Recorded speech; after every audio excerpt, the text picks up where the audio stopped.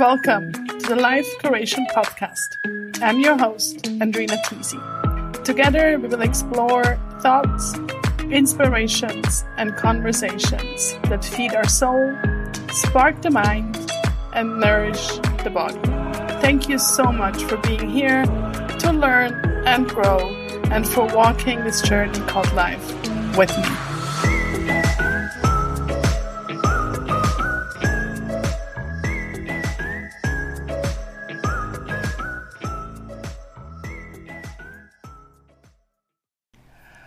Hallihallo, ihr Lieben. Ich freue mich, dass du beim heutigen Gespräch mit Elena Lustig mit dabei bist.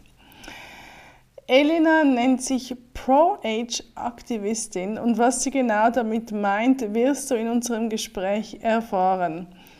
Wir sprechen über die Herausforderungen des Älterwerdens, wie wir dabei gesund und glücklich bleiben und auch ab wann werden wir eigentlich älter?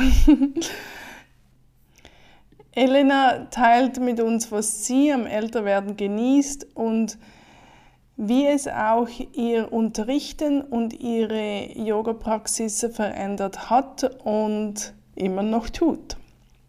Auch sprechen wir über soziale und gesellschaftliche Normen und wie wir uns selbst und andere inspirieren können.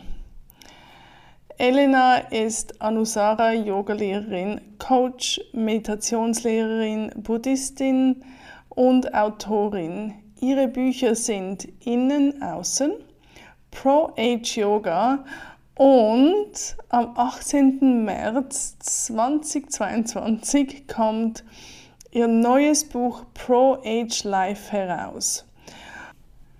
Sie wird uns noch ein bisschen mehr über das neue Buch erzählen und auch, wie du kostenlos an ihrem 10-tägigen Flow and Glow Programm teilnehmen kannst. Hör also bis zum Ende zu und ich wünsche dir ganz, ganz viel Inspiration und vielleicht ein bisschen ein neues Anschauen des Älterwerdens.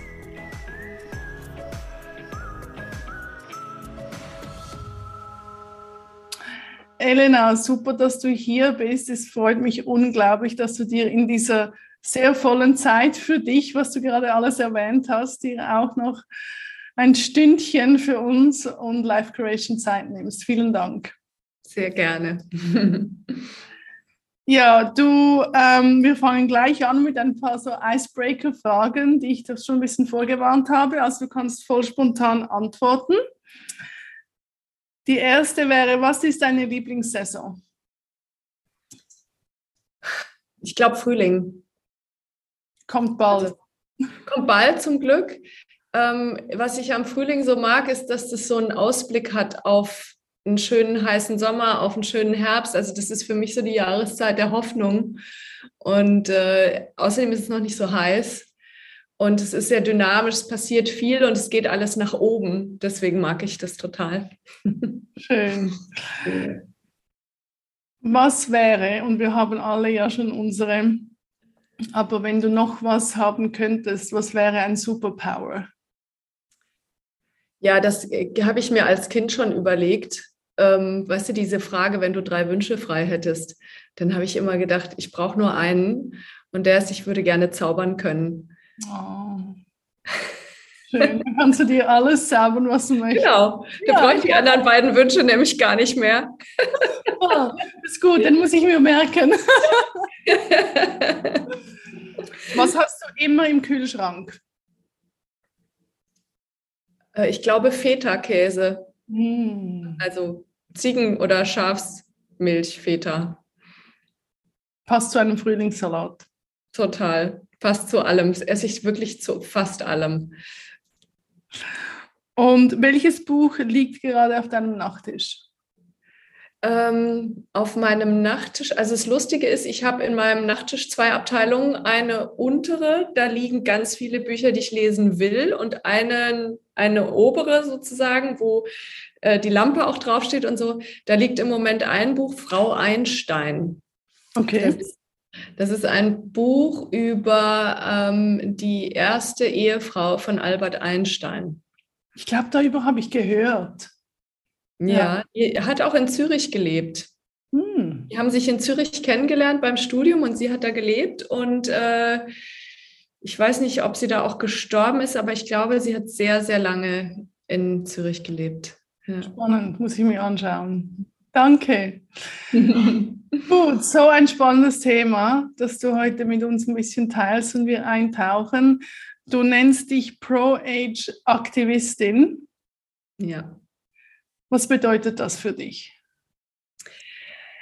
Das bedeutet, dass ich den Wunsch habe, in der Gesellschaft den Blick auf das Älterwerden zu verändern.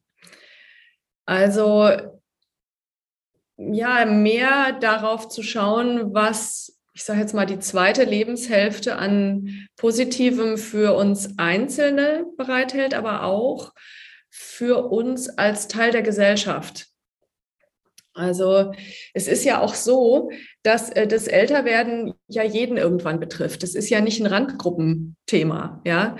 Und das Problem, finde ich, in unserer, also zumindest in unserer christlich geprägten Gesellschaft ist, dass wir mit dem Älterwerden und dem Tod so ein bisschen Schwierigkeiten haben. Also ich glaube, das Älterwerden hat deswegen so ein schlechtes Image, weil halt am Ende der Tod steht. Ja, und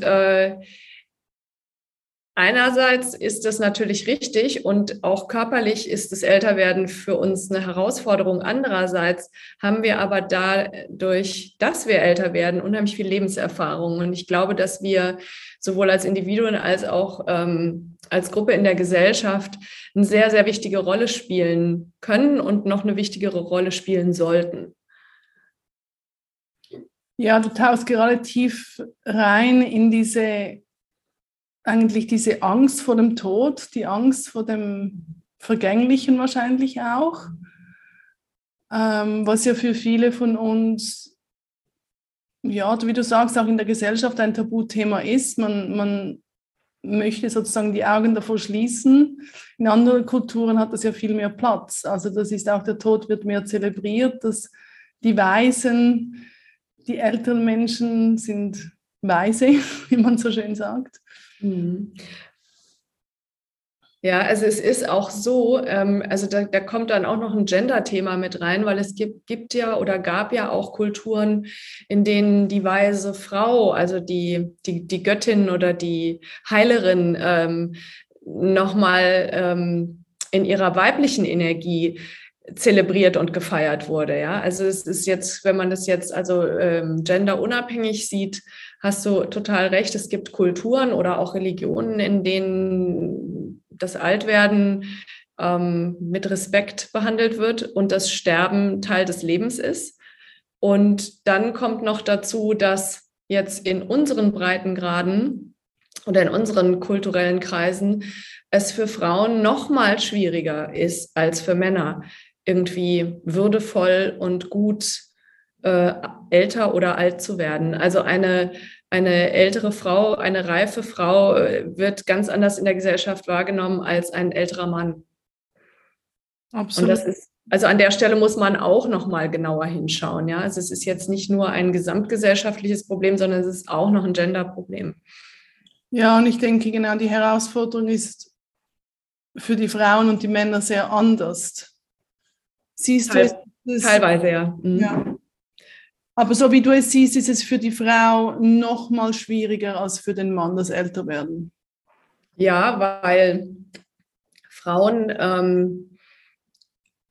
oft über ihre, ich sage jetzt mal, sexuelle Attraktivität bewertet werden. Mhm. Und die ist ja nur so lange interessant, solange eine Frau fruchtbar ist. Und wenn eine Frau nicht mehr fruchtbar ist, dann hat sie ja sozusagen ihre Aufgabe erfüllt und verliert damit ihren Wert. Und damit hängt, glaube ich, auch zusammen, dass viele Frauen versuchen, so lange wie möglich, so jung wie möglich auszusehen, damit sie noch zu der fruchtbaren Abteilung gezählt werden. Und was ich auch ganz oft höre, ist, dass Frauen sich unsichtbar fühlen ab einem gewissen Alter. Und ich frage mich dann immer, welche Form von Sichtbarkeit meinen diese Frauen eigentlich? Also von wem wollen sie gesehen werden?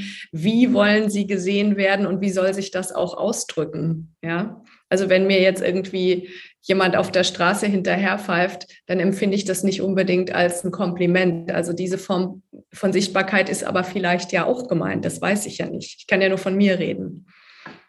Ja, und ich könnte mir noch vorstellen und korrigiere mich, wenn ich da falsch liege, aber dass das wahrscheinlich ein sehr unterbewusstes Programming ist, dass das gar nicht unbedingt, also ich denke jetzt, das Thema Fruchtbarkeit, ich meine, das kann ja auch so sein, dass man gar nicht unbedingt Kinder möchte oder keine mehr haben möchte und trotzdem, wenn dann das sozusagen das Älterwerden und die Wechseljahre, dass das unterbewusst etwas mit einem macht.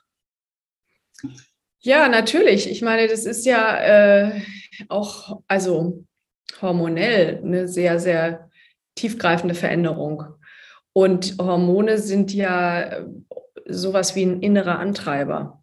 Also dadurch, dass wir, also Östrogene zum Beispiel bei Frauen sorgen dafür, dass wir bereit sind, unsere eigenen Bedürfnisse den Bedürfnissen anderer unterzuordnen. Sonst wären wir überhaupt nicht in der Lage dazu, Kinder aufzuziehen. Also wenn es immer darum ginge, dass wir unsere eigenen Bedürfnisse nach vorne stellen, dann wären wir wahrscheinlich schon längst ausgestorben. Also es hat die Natur schon ganz gut eingerichtet, dass Frauen zumindest eine gewisse Zeit in ihrem Leben lang so ticken. Aber in dem Moment, wo dann die Wechseljahre kommen und der Hormonhaushalt sich verändert und auch gerade das Thema Östrogen zurückgeht, fangen ja auch viele Frauen an, ihr Leben zu verändern, ihre eigenen Bedürfnisse in den Vordergrund zu stellen, ihre eigenen Themen auch anzugehen. Viele machen nochmal eine Ausbildung, fangen einen neuen Beruf an, erfinden sich wirklich neu, trennen sich oder werden verlassen, weil ihre Männer sind ja in der gleichen Umbruchsphase und haben auch ihre Lebenskrisen. Wobei die Lösungsstrategien bei Männern und Frauen oft ganz unterschiedlich sind. Also bei einem Mann wird diese hormonelle Veränderung Midlife Crisis genannt und dann wird das so ein bisschen weggezwinkert, wenn er sich dann eine 20-jährige Freundin sucht. Bei einer Frau sind die Wechseljahre und das ist so, ja, die hat halt Hormonprobleme und damit das wird auch schon wieder so ein bisschen diskriminiert, sage ich jetzt mal, ja. Mhm. Also, dass das die gleiche Ursache hat bei Männern und Frauen, dieser Umbruch und diese, ich sage jetzt mal, Midlife Crisis, das wird dann an der Stelle gerne ignoriert. Mhm. Ja, und doch denke ich auch, also ich denke gerade so diese Umbruchsphase kann ja auch, ich denke, wir Frauen können uns vielleicht wieder so neu definieren und ich denke so, für Männer ist es dann so, ich denke jetzt auch gerade an die Passion, also dann hören sie auf zu arbeiten und oft hört man dann auch, dann sind sie völlig verloren, weil sie gar nicht mehr wissen, was genau jetzt ihr Purpose ist sozusagen, oder? Und ich denke, wir Frauen haben dann viel mehr noch diese Möglichkeit, dass wir einfach dann uns, ja, haben wir sowieso immer viele Ideen. Und das denke ich, das ist ja dann auch wieder für beide, ist das ja älter werden ja eine unglaubliche Umbruchsphase und dann kommt natürlich auch für mich die Frage, und ich weiß, sie stellst du ja auch, so ab wann werden wir dann Eltern? Wir haben jetzt über die Wechseljahre und den Hormonwechsel gesprochen, aber ist es da, wo das Älterwerden anfängt oder ja, wann werden wir älter? Ja, das ist tatsächlich meine Lieblingsfrage, weil die wird immer unterschiedlich beantwortet. Das ist sehr individuell. Also biologisch gesehen werden wir schon ab Mitte 20 älter. Genau. Also da befinden wir uns ja quasi schon wieder im Abbau. Also interessanterweise fangen viele Menschen mit diesen Hormonumstellungen an, sich wirklich ernsthaft Gedanken darüber zu machen. Ja, dass man älter wird, merkt man natürlich kontinuierlich. Das geht dann los mit den ersten grauen Haaren oder den ersten Falten oder die Augen werden schlechter oder, also da kommen so die ersten Vorboten. Und ich glaube, dass bei vielen Leuten dann der Moment, wo sie sagen, oh, jetzt werde ich älter, erst kommt, wenn man das nicht mehr so gut ignorieren kann. Und da würde ich sagen, also den meisten Leuten wird klar, dass sie vielleicht auch ins Handeln kommen sollten, wenn sie gut älter werden wollen, wenn sie so um die 40 sind, sage ich mal. Weil du kannst ja einiges tun. Du musst ja nicht dir selber beim, ich sage jetzt mal, körperlichen Verfall zugucken, sondern du hast ja ganz, ganz, ganz viele Stellschrauben, an denen du drehen kannst, um dich selber gut zu begleiten. Zum Beispiel? Zum Beispiel. Also fangen wir mal an mit Bewegung. Ja, also use it or lose it. Das ist halt, wenn du dich nicht bewegst, wenn du deine Beweglichkeit und deine Muskulatur, deine Kraft nicht trainierst, verlierst du es. Ja, dann wirst du halt immer steifer, immer klappriger. Wir verlieren sowieso Muskelmasse, ne, im Laufe unseres Alterns. Und es wird immer schwieriger, Muskelmasse aufzubauen. Das heißt, wir müssen also ganz viel tun, um einfach nur den Status quo zu erhalten. Das Gleiche gilt fürs Steifverwerden. Ja, das passiert automatisch. Und viele Probleme entstehen eben dadurch, dass wir steif werden und zu wenig stützende Muskulatur haben. Das ist das Erste. Das Zweite ist, finde ich, super wichtig, ein soziales Umfeld, was uns irgendwie trägt. Also gute soziale Bindungen, ja, in alle Richtungen. Also das können Kinder sein, das können Eltern sein, das können Freunde sein, das können Kinder von anderen Leuten sein, wenn man keine eigenen hat. Das können Menschen sein, um die man sich kümmert. Also das sind einfach, oder Menschen, die sich um einen kümmern. Das muss man ja auch zulassen können, ja. Das fällt ja vielen schwer. Dann natürlich Ernährung. Ja, das ist ein Riesenthema. Und ich würde jetzt mal sagen, Genussmittel, beziehungsweise, um das negativ zu formulieren, Drogen aller Art. Also da geht es halt dann darum, was tue ich und was lasse ich weg. Also man kann ja schon ganz, ganz viel erreichen, indem man einfach ein paar Sachen weglässt. Dann natürlich total wichtig, guter Schlaf, also Regeneration, Entspannung. Auch aktive Entspannung durch, weiß ich nicht, Meditation, Pranayama, Yoga und Meditation, das ist für mich also, gehört natürlich auch wieder in die körperliche Abteilung, gehört aber auch in die mentale Abteilung. Also Yoga, weißt du ja selber, hat ja eine unglaublich starke Wirkung auch auf unseren mentalen Zustand, auch wenn wir jetzt nicht explizit meditieren. Ja, absolut, ja. Ja, ich finde es auch nur so spannend, immer so das Thema, so wann werden wir älter? Also ich habe so das Gefühl, ich weiß noch, als ich so 15 war, dann fand ich so, die 30-Jährigen, weißt du. Und dann, als ich 30 war, so, Genau. Und wie ist das für dich, also das Älterwerden? Also stehst du da völlig darüber oder ist das für dich auch immer wieder so ein... Also wie du sagst, ja, ich spüre jetzt auch meinen Körper anders, sage ich jetzt, als ich 25 war. Einerseits habe ich das Gefühl, es geht mir besser denn je. Andererseits, ja, gewisse Sachen sind jetzt eher da als noch vor 10, 20 Jahren. Wie ist das für dich? Also und auch so ein bisschen das Emotionale und der Mindfuck sozusagen, der kommen kann. Hast du das voll und ganz im Griff oder kommt das auch? Also ich habe natürlich schon manchmal so Momente, wo ich einfach auch traurig bin darüber, dass das irgendwann mal vorbei ist. Und natürlich mache ich mir auch Gedanken darüber, wie das dann wohl sein wird. Und ich frage mich auch, wie der Weg dahin sein wird. Ich habe auch in meiner Familie meine ganzen weiblichen Vorfahren, die haben alle irgendwann Brustkrebs bekommen. Ich habe mir fest vorgenommen, mich also so engmaschig untersuchen zu lassen, dass ich da eine Chance habe. Aber das sind so Herausforderungen, also da hat ja jeder in seiner Familiengeschichte vielleicht auch die eine oder andere Aufgabe zu bewältigen. Und viele Menschen werden ja auch, wenn sie jung sind, krank oder haben Unfälle. Also dieses körperliche Thema ist ja eigentlich durch unsere gesamte Lebensphase hin immer ein Thema oder auch eine Herausforderung. Und in Bezug auf den körperlichen Verfall, sage ich jetzt mal so, finde ich, also gerade wir Frauen sind ja so kritisch mit uns. Gerade in der Pubertät, wenn wir jetzt irgendein Vorstellung davon haben, wie wir aussehen wollen. Und genau so sehen wir dann natürlich nicht aus, ist ja klar. Also ehrlich gesagt empfinde ich das als super angenehm, älter zu werden, weil ich mich immer mehr mag, so wie ich bin. Schön, ja. Also ich kann mir auch ganz gut beim Älterwerden zuschauen und ich kann auch ganz gut mit meinen Falten leben und ich bin auch bisher zumindest überhaupt nie in Versuchung gekommen, irgendwas machen zu lassen. Wer weiß, es kann natürlich irgendwann noch mal kommen und dann muss ich mich noch mal ganz stark mit meinen Prinzipien auseinandersetzen. Das sagt niemals nie, ne? Das weiß man halt nicht. Aber ich habe einfach in meinem Freundeskreis wahnsinnig viele Frauen, die Botoxen und alle möglichen Sachen machen und ja, also mich inspiriert das jetzt im Moment nicht. Ja. Ja, und ich denke, da sind wir gleich bei einem spannenden anderen Thema, also der äußere Druck.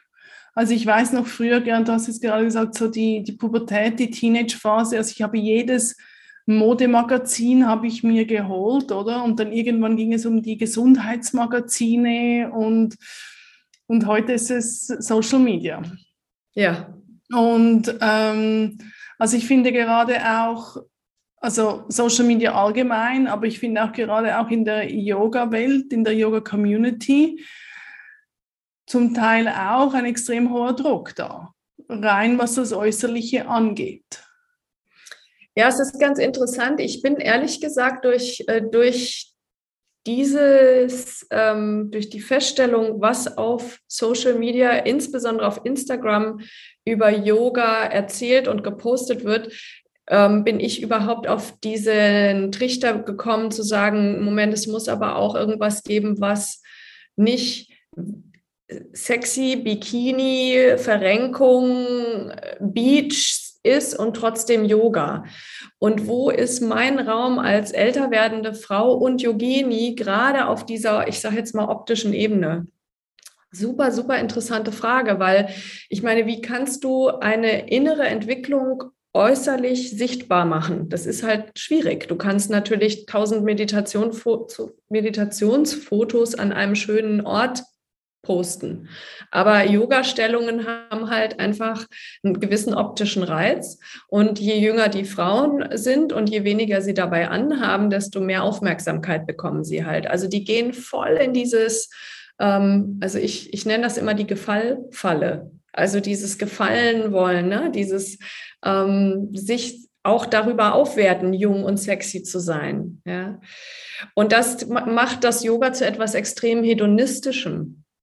Und da verliert es sozusagen den Kontakt oder den Bezug zu seinen eigenen Wurzeln, weil es ging ja im Yoga niemals um die Asanas. Die sind ja erst entstanden im Laufe des vergangenen Jahrhunderts, um den westlichen Menschen überhaupt dazu zu bringen, dass der in Ruhe mal auf dem Kissen sitzen kann im Schneidersitz. Also der Schneidersitz war eigentlich im Prinzip die einzige Asana, die es gab seit 2000 Jahren.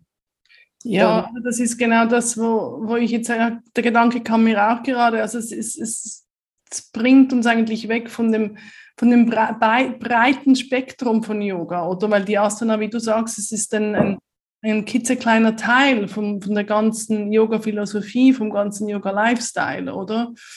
Und deshalb, ja, finde ich es halt auch so super spannend, mit dir darüber zu sprechen, weil ich finde es echt, das ist ein unglaublich wichtiges Thema, weil ich finde auch, dass es Leute auch abschreckt, überhaupt mit Yoga anzufangen, weil sie denken, ja, ich bin ja nicht so gelenkig und nein, ich kann ja nicht, ich bin ja nur zu steif, ich kann ja kein Yoga, oder? Und dann, dass es dann viel mehr geht als um das. Das ist dann so eigentlich die wichtige Message, oder? Also bei mir ist es auch tatsächlich fast immer so, dass wenn ich am Anfang von einem Retreat zum Beispiel die Teilnehmer kennenlerne und die kommen dann da so rein, eine nach der anderen oder ein nach dem anderen und dann kommen die oft zu mir und sagen, was sie alles haben an Einschränkungen, was sie nicht machen können, wovor sie Angst haben. Also da kommen dann ganz viele so Sorgen, dass man eventuell Kopfstand, Handstand oder solche Sachen machen muss. Ja, also da ist unheimlich viel Druck dahinter. offensichtlich. Also Erwartungsdruck sich selbst gegenüber, Leistungsdruck, subjektiv, aber auch, wenn man sich vergleicht mit der Mathe nebenan und der Person, die vielleicht irgendwie mehr kann. Und in Bezug auf mich zum Beispiel ist es so, viele Leute sagen, oh, bei dir sieht es immer so leicht aus und so. Ja, ich meine, ich habe mit 20 angefangen mit Yoga. Jetzt bin ich über 50. Ich habe 30 Jahre lang Yoga gemacht. Also das ist natürlich etwas, was man spürt und auch sieht. Trotzdem ist immer jetzt der richtige Moment, um anzufangen, weil wenn du 50 bist und du fängst mit Yoga an, geht es dir mit 70 sicherlich besser, wenn du es achtsam machst, als wenn du nicht mit 50 anfängst. Dann sagst du dir vielleicht mit 60, ach, hätte ich mal mit 50 angefangen. Ja, also es gibt nie den falschen Zeitpunkt, sondern jeder Zeitpunkt ist, finde ich, eigentlich immer der richtige. Ja, und auch Vertrauen, dass es eben der richtige Zeitpunkt ist, oder? Und das ist ja genau, also das ist dann auch wieder so schön am Yoga, oder? Und ja, das bringt mich dann auch ein bisschen so zu der anderen Frage, wie hat sich deine Yoga-Praxis und auch dein Unterrichten mit dem Älterwerden oder mit, ja, ich sage jetzt mit diesem Bewusstsein oder dieser Achtsamkeit auch, hat es sich verändert? Und wenn ja, wie? Ja, es hat sich total verändert. Also mir sind viele Sachen sehr leicht gefallen immer, weil ich relativ gelenkig bin.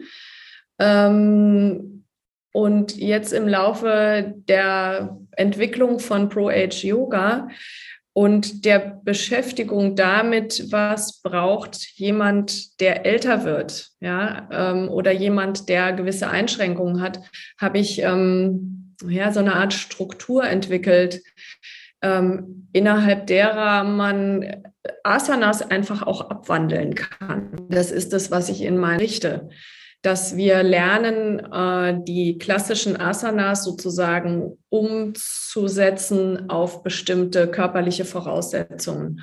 Und darum, finde ich, geht es auch zu schauen, was tut mir gut, was braucht mein Körper, damit ich mich in meinem Körper wohlfühle. Yoga ist ja kein Selbstzweck. Also Yoga soll ja uns dienen und nicht wir dem Yoga.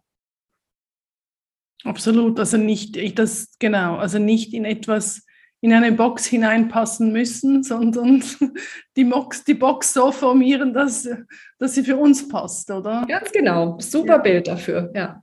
Mhm. Ja, und ich denke, das ist auch immer wieder ein guten Reminder. Also ich weiß auch, wie meine Praxis, mein Unterrichten, auch nur das Meditieren. Also ich war früher so viel strenger mit mir selber. Also und jetzt finde ich so, hey, easy, einfach so eine gewisse Weichheit reinbringen. Ja, genau, weil du musst dich ja auch immer fragen, warum mache ich das überhaupt? Ja. Also warum gehe ich überhaupt auf meine Yogamatte? Was ist da der Sinn der Sache? Also mache ich das um irgendwie, also das finde ich auch immer so geil, Yoga für die Bikini-Figur. Dann denke ich immer, also das ist der erste Gedanke ist, das eine hat mit dem anderen irgendwie nicht so richtig was zu tun, finde ich. Also da wird das wirklich nur auf seinen Workout-Aspekt reduziert. Und dann frage ich mich immer gleichzeitig, gibt es eigentlich auch Yoga für die Badehosenfigur? Also sind wir wieder beim Gender-Thema. Und genau, und wenn ich jeden Tag auf meine Matte gehe, dann mache ich das, weil ich weiß, dass ich dann den Tag auf eine für mich gute Art beginne. Ich setze sozusagen den Ton für den Tag. Mhm. Und ich mache die Praxis auch jeden Tag so, wie ich sie an dem Tag brauche. Und manchmal ist es kurz, manchmal ist es länger, manchmal sind es nur 10 Sonnengrüße, manchmal brauche ich Yin-Yoga, manchmal, ne, also so. Und das ist eben dieses, sich selber zu fragen, womit kann ich mir am besten dienen, indem ich Yoga mache. Mhm. Mhm. Absolut. Und hat ja auch sehr viel mit Selbstliebe und Selbstakzeptanz zu tun. Und du hast es vorher so schön erwähnt, was du am Älterwerden schätzt, dass du eigentlich das viel mehr genießen kannst. Also dein Körper eigentlich, was ja so schön ist. Ja, wie können wir eigentlich dieses Älterwerden zelebrieren? Also du hast einige Sachen so ein bisschen erwähnt und doch, ja, einfach so, dass auch dieses, also es gibt ja auch so archetypisch, gibt es ja wirklich auch so diese Phasen und hat ja auch sehr viel mit Weisheit und Lebenserfahrung zu tun. Ja, genau, und das ist der Punkt. Wir sind halt sehr darauf trainiert, immer den Blick dahin zu wenden, wo etwas nicht stimmt. Also es geht ja schon in der Schule los. Du bist schlecht in Mathe und gut in Englisch. Da sagt ja keiner zu dir, gratuliere zu deiner Eins in Englisch, sondern alle sagen, okay, jetzt müssen wir aber hier mal ein bisschen was bei Mathe machen. Ne? Komm mal hier, setz dich mal hin und dann musst du was machen, was du irgendwie hast. Und dadurch wird Schule auch irgendwie schwierig und du quälst dich durch und du schaffst es trotzdem nicht und deine Noten bleiben irgendwie, also so das ganze Ding. Und auch wenn wir unsere Medien anschauen, ne, also alle Katastrophenmeldungen generieren Klicks oder Aufmerksamkeit oder Auflage. Und so sind wir halt darauf geschult, immer auf das zu gucken, was nicht funktioniert, was schwierig ist, was irgendwie uns Probleme bereitet. Und genauso ist es beim Älterwerden eben auch. Wir gucken immer nur dahin, was wir nicht mehr haben, was weggeht, was weniger wird, was wir verlieren. Ne? So wie beim Thema Wechseljahre, die Fruchtbarkeit zum Beispiel. Und ich glaube, dass der Schlüssel zum zufriedenen Älterwerden darin liegt, zu gucken, was wird eigentlich besser. Mhm. Mhm. Und da gibt es eine Menge.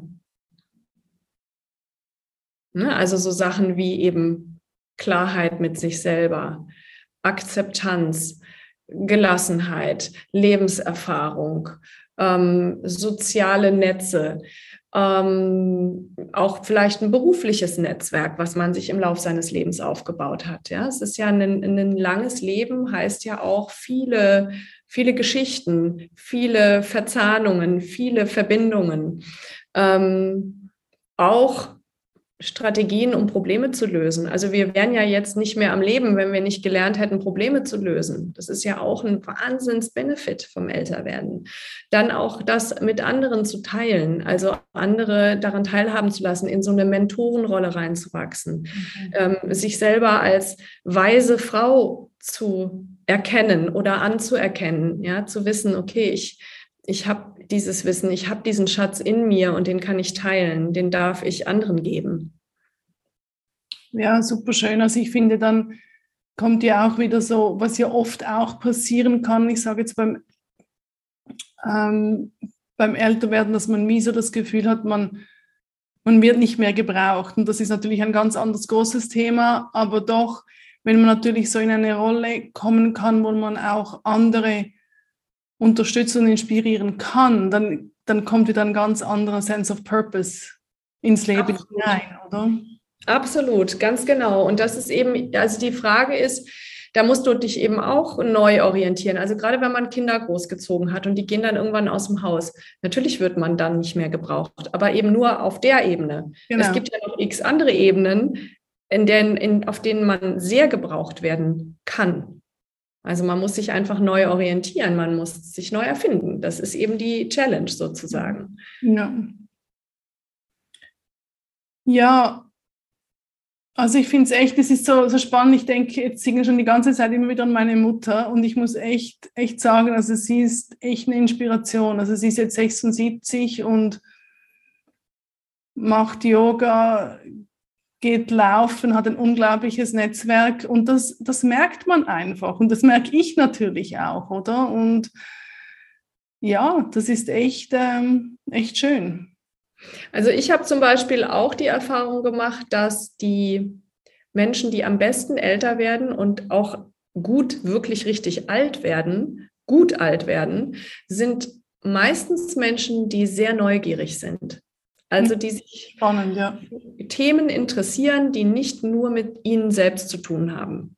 Also Themen der Welt, ja, was auch immer das ist, Umwelt, Technik. Also das zum Beispiel mein Patenonkel, der ist 94, der hat überhaupt keine Berührungsängste digitalen Raum. Ja? Der ist auf WhatsApp unterwegs, der schreibt E-Mails, der surft im Netz, der verschickt immer irgendwelche Links zu irgendwelchen lustigen Filmchen und so. Also der ist 94. Das muss man sich mal vorstellen. Ja, das ist halt so dieses Growth-Mindset, oder? Wo man dann irgendwie, also ich meine, das kann ja ich sage jetzt, das kann mit 35 passieren, wo man findet, ja, ich bin zu alt.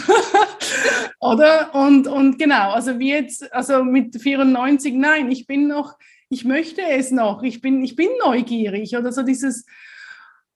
Und dann kommt so die Frage, ja, hat man das einfach oder trainiert man sich das an? Also es ist eine super Frage, weil, ja, also ich würde mal sagen, wenn man es nicht hat, ist es eine interessante Information, dass es diese Möglichkeit gibt und vielleicht kann man das auch lernen. Also was ja total spannend ist, unser Gehirn ist ja wahnsinnig flexibel und in der Lage, extrem viel zu kompensieren. Also wenn wir irgendwo Ausfälle haben, das ist ja schon, wird jetzt seit Jahrzehnten erforscht, wenn jetzt zum Beispiel jemand eine Gehirnblutung hat und ein bestimmtes Areal ist davon betroffen, dann sind andere Areale im Gehirn in der Lage, diese Ausfälle zu kompensieren mit zunehmender Verbesserung. Ja, natürlich kann auch sein, dass es nie wieder so wird, wie es mal war, aber es ist zumindest eine Entwicklung da. Und genauso ist es auch, wenn wir was trainieren. Also es ist ja ein Pianist, der Konzerte gibt, hat ja auch mal angefangen als kleiner Klavierschüler. Und was wir machen, ist, wir trainieren unsere Gehirnzellen. Ja, wir sorgen dafür, dass die Verbindung vom Impuls sozusagen zur Umsetzung schneller wird. Es werden mehr Verbindungen aufgebaut. Die Verbindungen werden nach außen hin sozusagen isoliert, damit die Fließgeschwindigkeit noch größer wird. Das ist das, was man Neuroplastizität nennt. Ne? Und das ist etwas, wenn wir trainieren, wenn wir Sport machen, Yoga, Musikinstrumente, also im Prinzip alles, was wir lernen, Sprachen. Und das ist das kann unser Gehirn bis ins hohe Alter. Genauso kann man eben auch, würde ich sagen, Neugier trainieren, ja, wenn man das versteht, worum es da geht. Ja, und das ist ja eigentlich auch super motivierend. Dann weiß man ja, und je mehr, dass man das ja auch macht und je mehr, dass man es erlebt, weiß man auch, okay, jetzt kommt was Neues, ja kein Problem, die anderen 10 Sachen konnte ich auch schon meistern und je mehr, und das ist ja bei vielem so, oder, dass man dann, je mehr, dass man es macht, je einfacher wird es auch im Sinn von, man weiß, dass man es schaffen kann. Ja. Genau, das meine ich eben wieder mit der Lebenserfahrung. Ja. Du hast Strategien, um bestimmte Probleme zu lösen. Ja. Also du bist ja kreativ. Also die Fähigkeit, Probleme zu lösen, haben wir ja nur, weil wir kreativ sind. Und ich kenne so viele Leute, die sagen, ja, aber ich bin ja nicht kreativ. Doch, bist du. Weil in dem Moment, wo dir die Straßenbahn vor der Nase wegfährt und du dir überlegst, wie kriegst du jetzt trotzdem noch deinen Zug am Hauptbahnhof, bist du sofort im Kreationsprozess. Also das sind Ebenen, die wir jetzt nicht unbedingt als schöpferische Kreativität bezeichnen vielleicht. Wir sind jetzt nicht alle Künstler, aber wir sind alle kreativ, alle. Ja, super, so spannend. Du hast sehr viel am Laufen im Moment, wie wir am Anfang gleich gesagt haben. Unter anderem hast du ein tolles neues Buch, das rauskommt. Du hast ja schon 2 Bücher, oder? Genau, ich habe ein Buch, ich meine, das ist jetzt hier ohne Kamera, aber ich kann es dir kurz mal zeigen. Das eine ist das Pro-Age Yoga, das gibt es seit 2019 und jetzt kommt raus Pro-Age Live.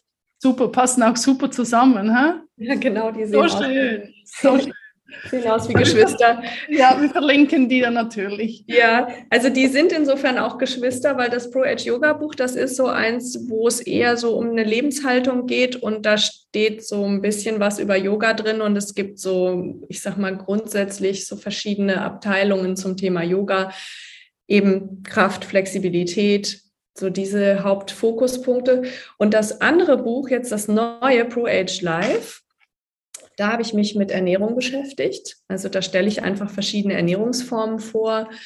Dann gibt es ganz viel Yoga zu bestimmten körperlichen ich sage jetzt mal, Einschränkungsthemen, ja, sodass man trotzdem Yoga machen kann, auch wenn man Probleme hat mit den Handgelenken, mit den Knien, mit den Schultern, also was auch immer.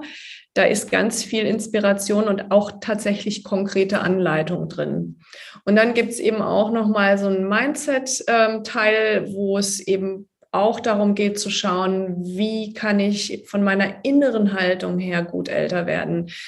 Und da sind auch Meditationen, Affirmationen, eine ganz tolle Vergebensübung, ja, um auch loslassen zu dürfen, weil man schleppt ja auch viel mit sich rum. Wir machen ja nicht nur gute Erfahrungen, sondern auch schwierige. Und da geht es eben auch darum, sich davon zu befreien oder zu erleichtern.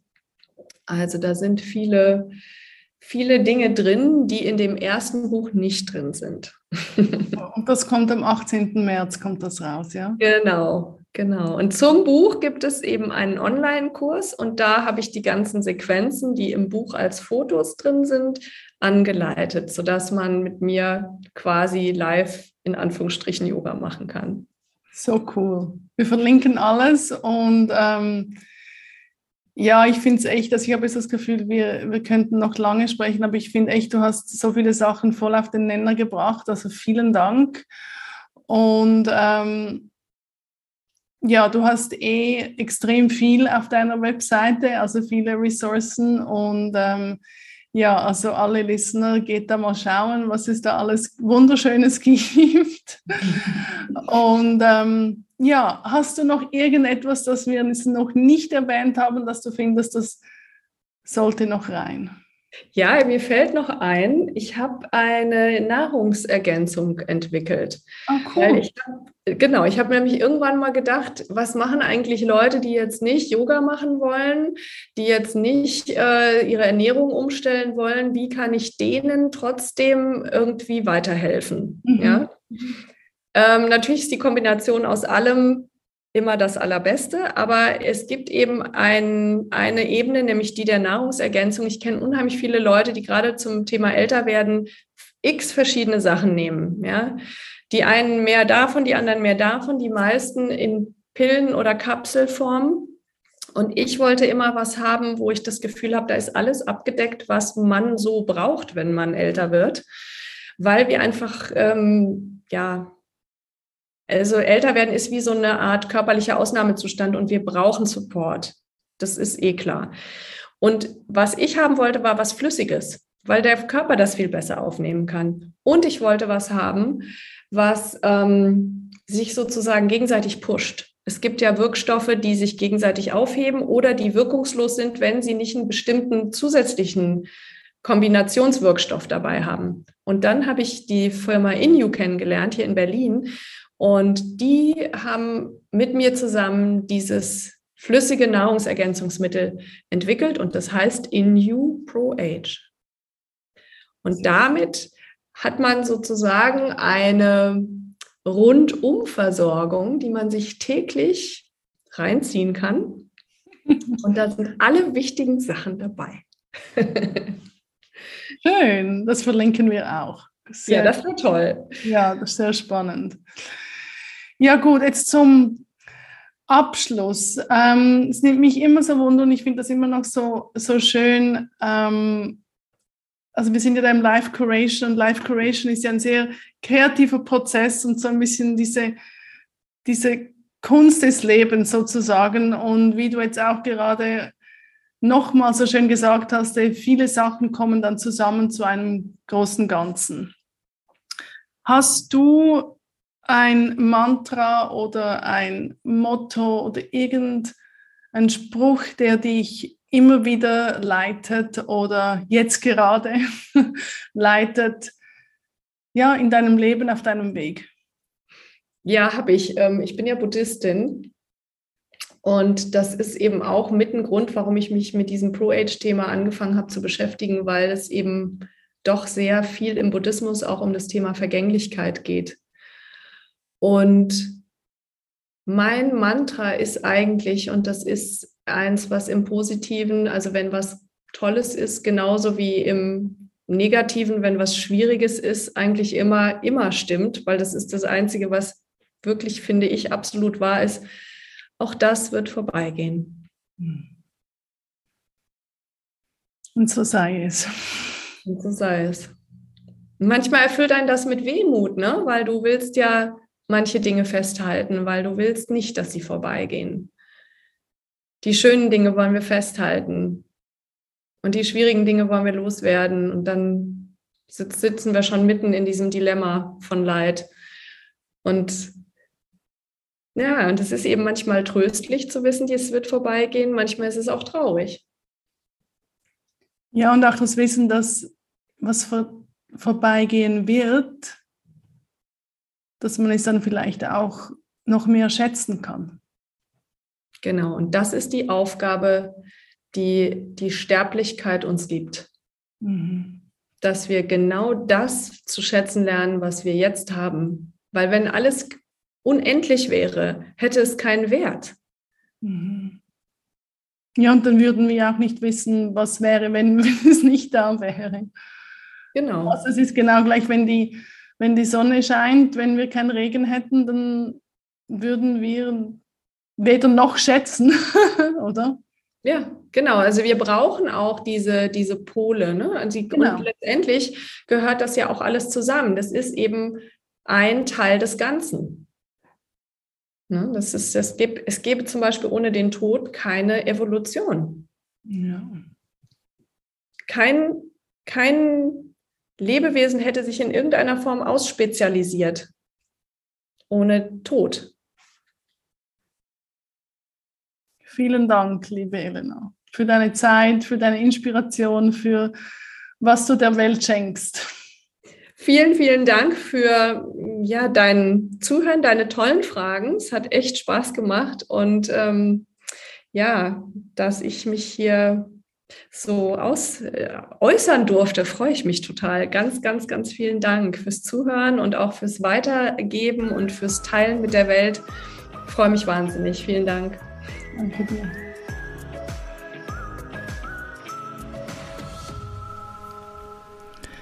Ich habe dieses Gespräch mit Elena so wunderbar inspiriert verlassen und freue mich so, dass dieses wichtige Thema eine Aktivistin wie Elena hat. Nun, wenn du ihr neues Buch, das Pro-Age Life, vorbestellst, dann bekommst du automatisch ein Ticket zum 10-tägigen Flow and Glow Programm.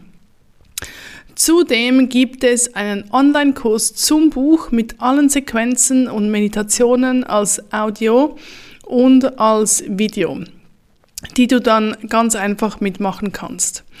Aber am besten gehst du einfach mal auf ihre Webseite elenalustigyoga.com. Da findest du alles von ihren Büchern, den Kursen, die sie anbietet, online oder in Person. Und auch die Info von Inshu Pro Age, das Vitamin-Tonic, welches Elena noch erwähnt hat. Ja, wenn du Menschen in deinem Leben hast, für die das Älterwerden gerade ein Thema ist, und ist es ja irgendwie für uns alle, leite ihnen doch diese Podcast-Episode weiter und teile sie mit deiner Community. Und dann können wir zusammen die Nachricht, diese Message verbreiten, dass das Älterwerden nichts Schlimmes ist, sondern das Natürlichste auf der Welt und wir es auch feiern und genießen dürfen. Vielen, vielen Dank an Elena und an dich fürs Hiersein und für alles, was du, Elena, und ihr alle in die Welt setzt.